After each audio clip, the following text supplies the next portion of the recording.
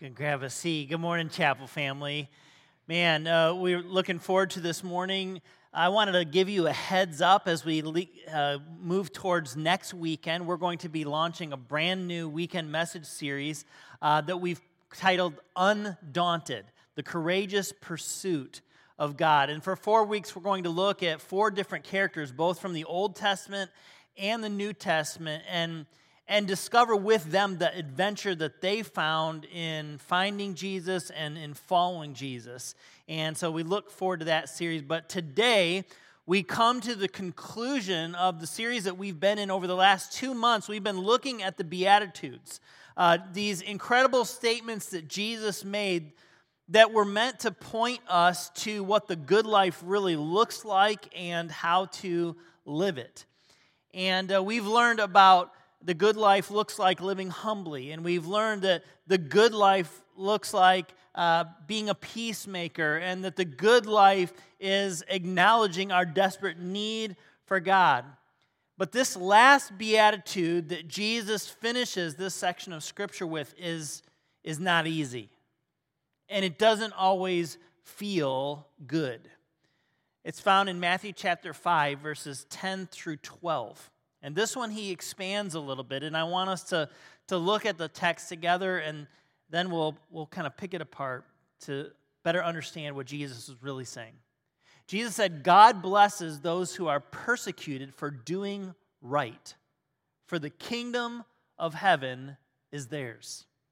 God blesses you when people mock you and persecute you and lie about you and say all sorts of evil things against you because you are my followers, Jesus said. He said, be happy about it. Be very glad, for a great reward awaits you in heaven. And remember that the ancient prophets were persecuted in the same way. I don't know about you, but I've never woken up on a morning only to jot out my life goals and values to include things like being persecuted or ridiculed or mocked.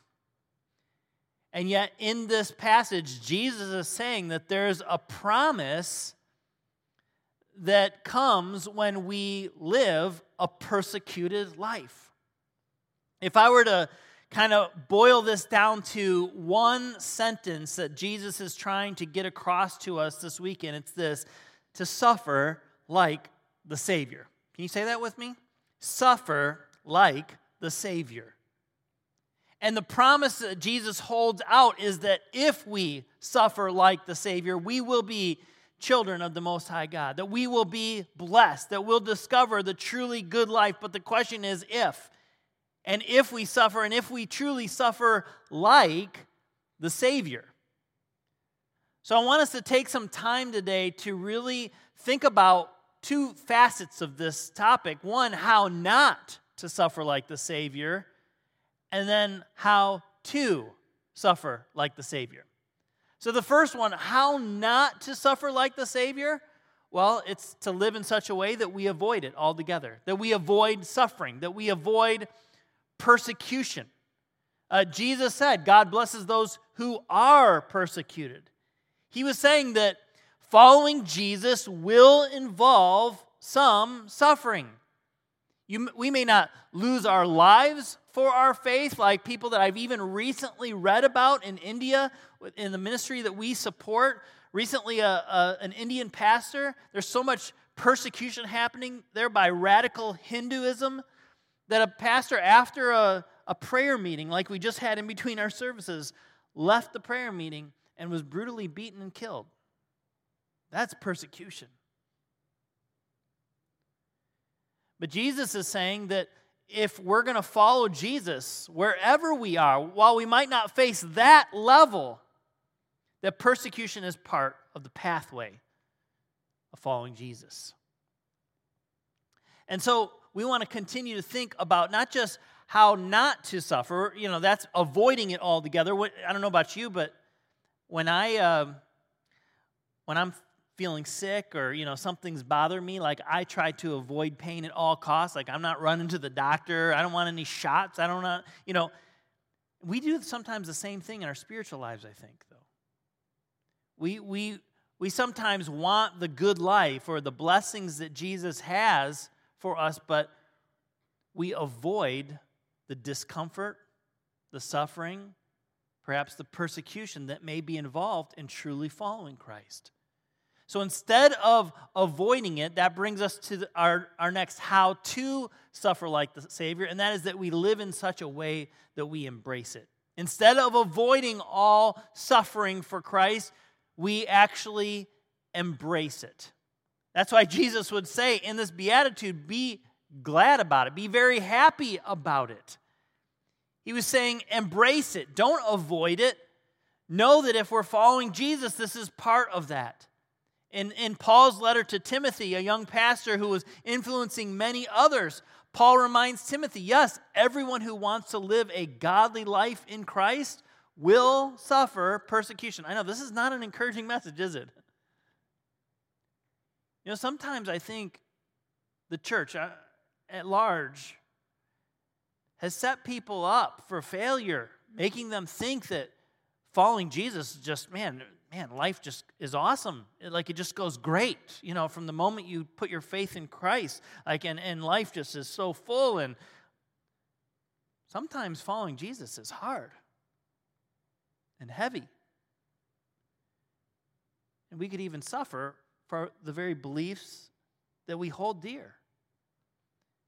The early church, they knew what this was about. In Acts chapter 5, verse 41, it says, the apostles left the high council, listen to this, rejoicing that God had counted them worthy to suffer disgrace for the name of Jesus.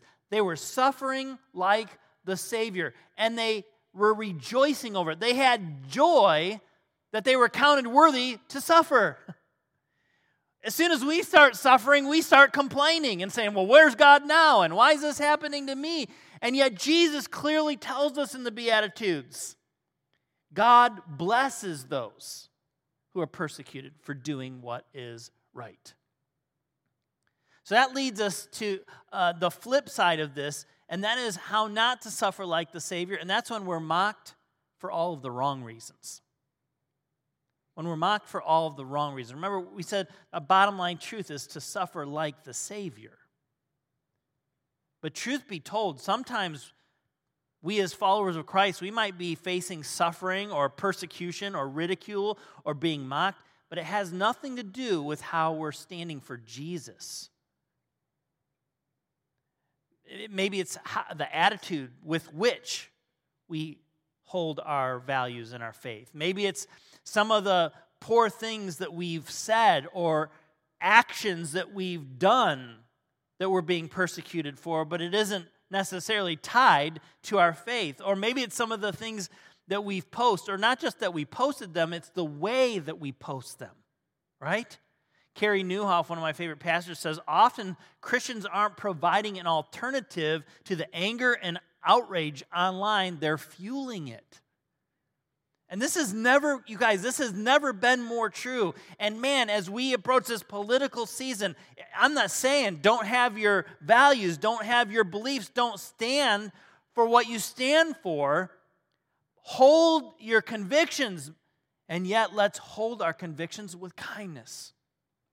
Let's not fuel the fire that is already raging.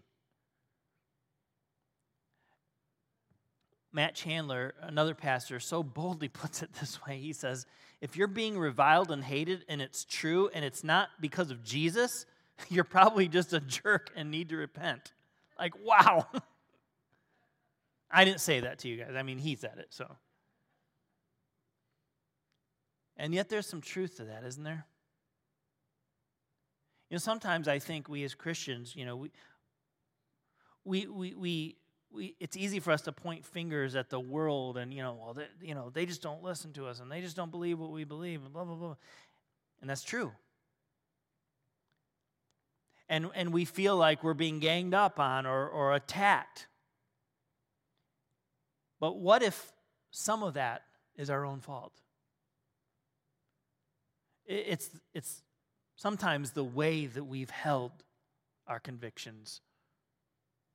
we aren't acting like Jesus. We're suffering for all the wrong reasons. And that brings us then to the flip side of that. How to suffer like the Savior is to be mocked, but mocked for all of the right reasons. For all of the right reasons. Jesus said, God blesses those who are persecuted for what? For doing right. For doing the right thing. No matter what the cost. Even when it's hard. Even when maybe no one else is doing the right thing or standing for the right thing. But how we stand for it is to stand for it the way that Jesus would. To reflect Him. That's why Jesus said, God blesses you when people mock you, persecute you, lie about you. Why? And say all sorts of evil things because you are my followers. It's so attached to following Jesus. That's when we're mocked or we are persecuted or we may suffer, but for the right kinds of reasons as followers of Jesus. So what does it look like to follow Jesus in this day and age, in our culture, with all that we're facing?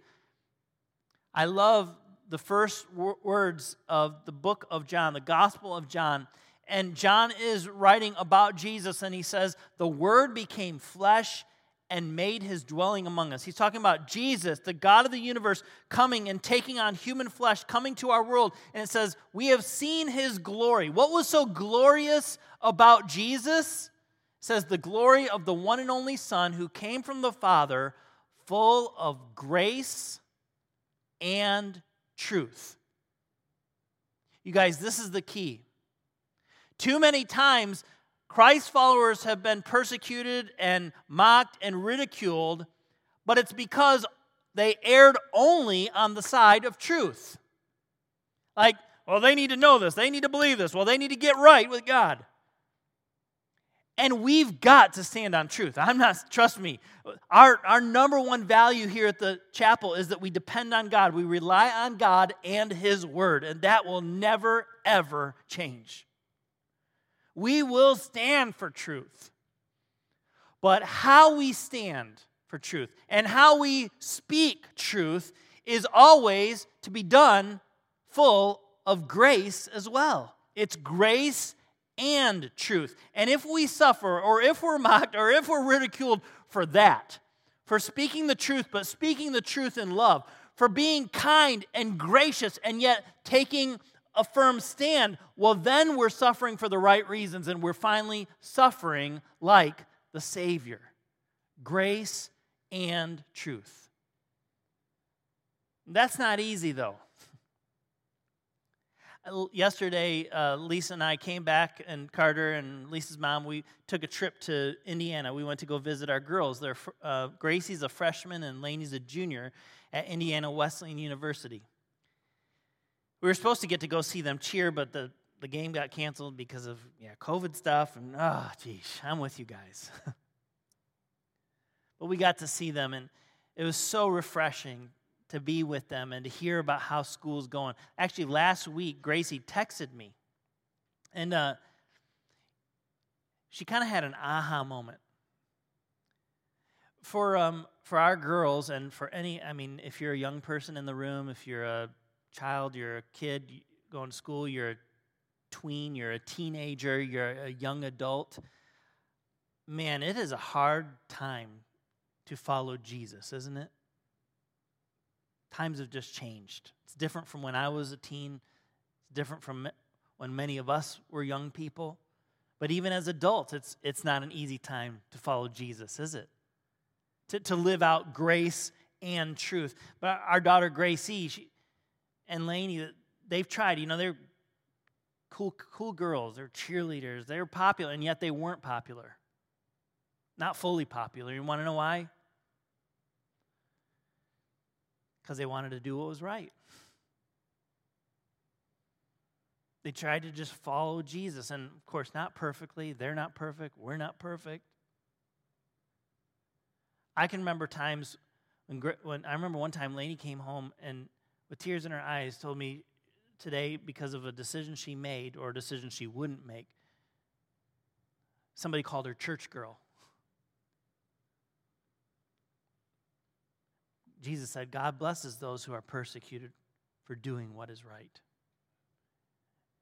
And our girls, they've tried really hard not to like judge or point fingers or come down on anybody, but sometimes just by the way we live, if we're living in grace and truth, it will make other people feel in the wrong or that they're being judged. Gracie's in a New Testament survey class. It's so cool. She gets to take a Bible class as part of her college education. The other day, she was texting me back and forth, and she sent me this text message. She said, here's something that my prof said that I love. This was a wake-up moment for her. She said, her prof said, the world hates disciples because we make others feel the weight of the sin that they have in their life. And she went on to say, I feel like that relates to my life so much, especially in high school.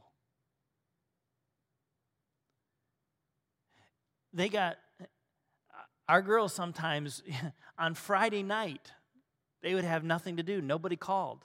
Why? Because everybody was out partying, and everybody knew that they weren't going to party. And again, they're not perfect kids. But Jesus says that if we're going to really follow him, it's not going to always be easy. And it's not always going to feel good. In fact, sometimes we'll be mocked, sometimes we'll be ridiculed, sometimes we'll be persecuted for our faith. And yet, it's worth it. It's worth it. That's why Jesus holds out this promise. And this leads us to the last way how to suffer like the Savior. It says we are convinced that the temporary pain of suffering for Jesus points to our eternal reward of being with Jesus. What did Jesus say? After he says, God blesses those who are persecuted for doing right. After Jesus says, God will bless you when people lie about you and say all kinds of things against you.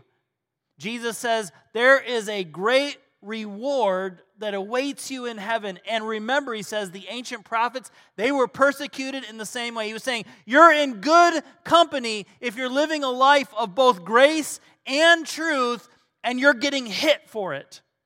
It's worth it. Jesus was saying there's a reward for living rightly. He was saying there is a prize when we face persecution if we're suffering, but suffering like the Savior.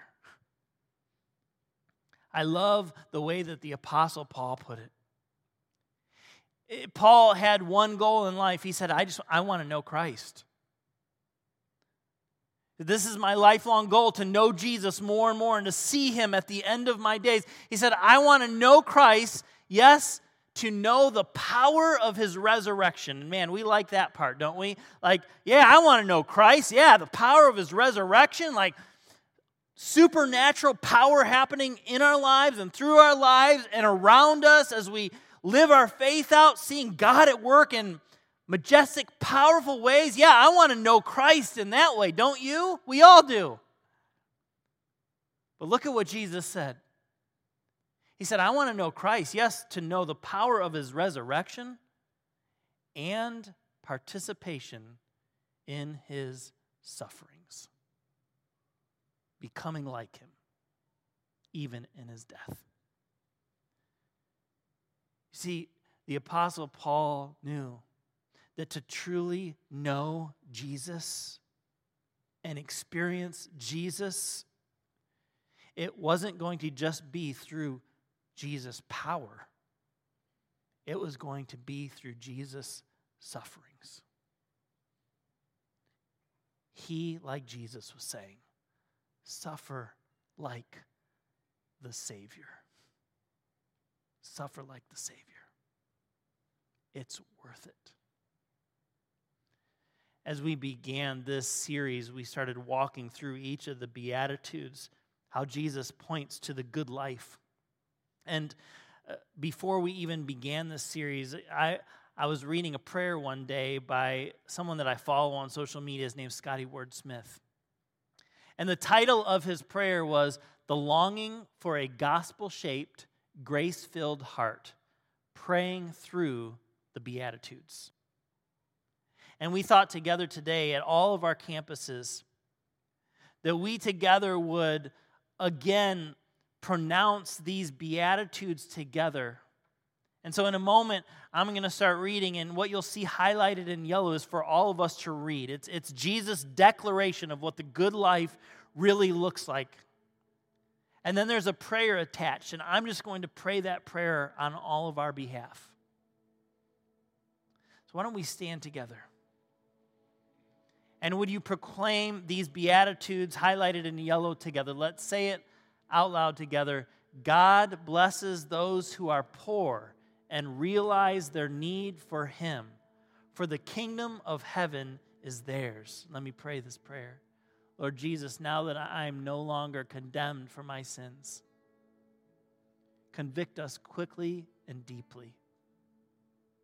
Keep us always aware of our need for more grace and more of the Spirit's work in our lives. We want to be the chief repenter in all of our relationships. Read it with me. God blesses those who mourn, for they will be comforted. And so, Jesus, free us to grieve about the ways that we love poorly, not making lame excuses or insincere promises.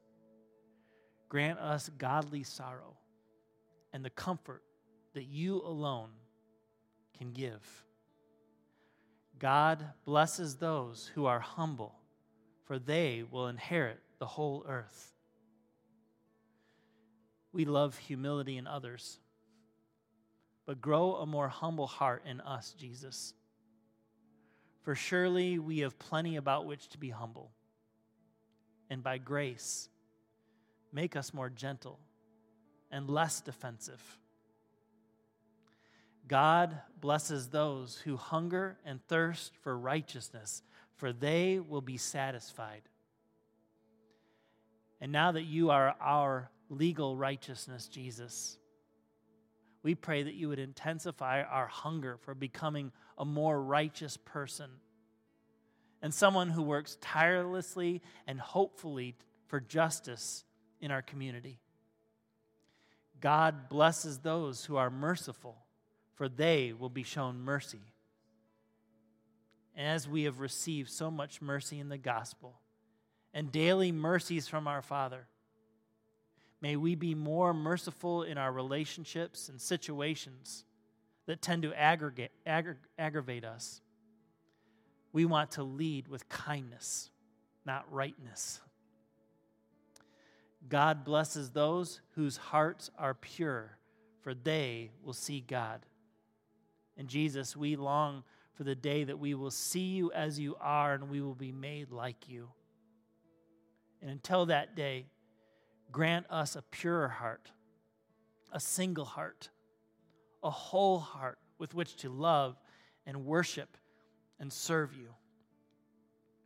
God blesses those who work for peace, for they will be called the children of God. Jesus, you are our peace. You have reconciled us to God by your life, death, and resurrection once for all. Hallelujah.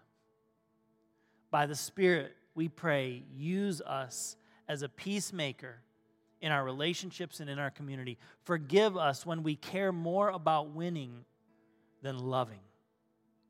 And finally, God blesses those who are persecuted for doing right, for the kingdom of heaven is theirs. And so we pray, if we are to be persecuted for anything, Jesus, may it be for living out the implications of the gospel in our community. And may the gospel be the only offensive thing about us, Jesus. So very amen, we pray in your glorious and graceful name. Jesus, would you help us? Help us to discover and to live the good life, even if it means suffering. Suffering like you, Jesus, our incredible Savior. To that end, we pray and ask for your help. Amen. Hey, everybody.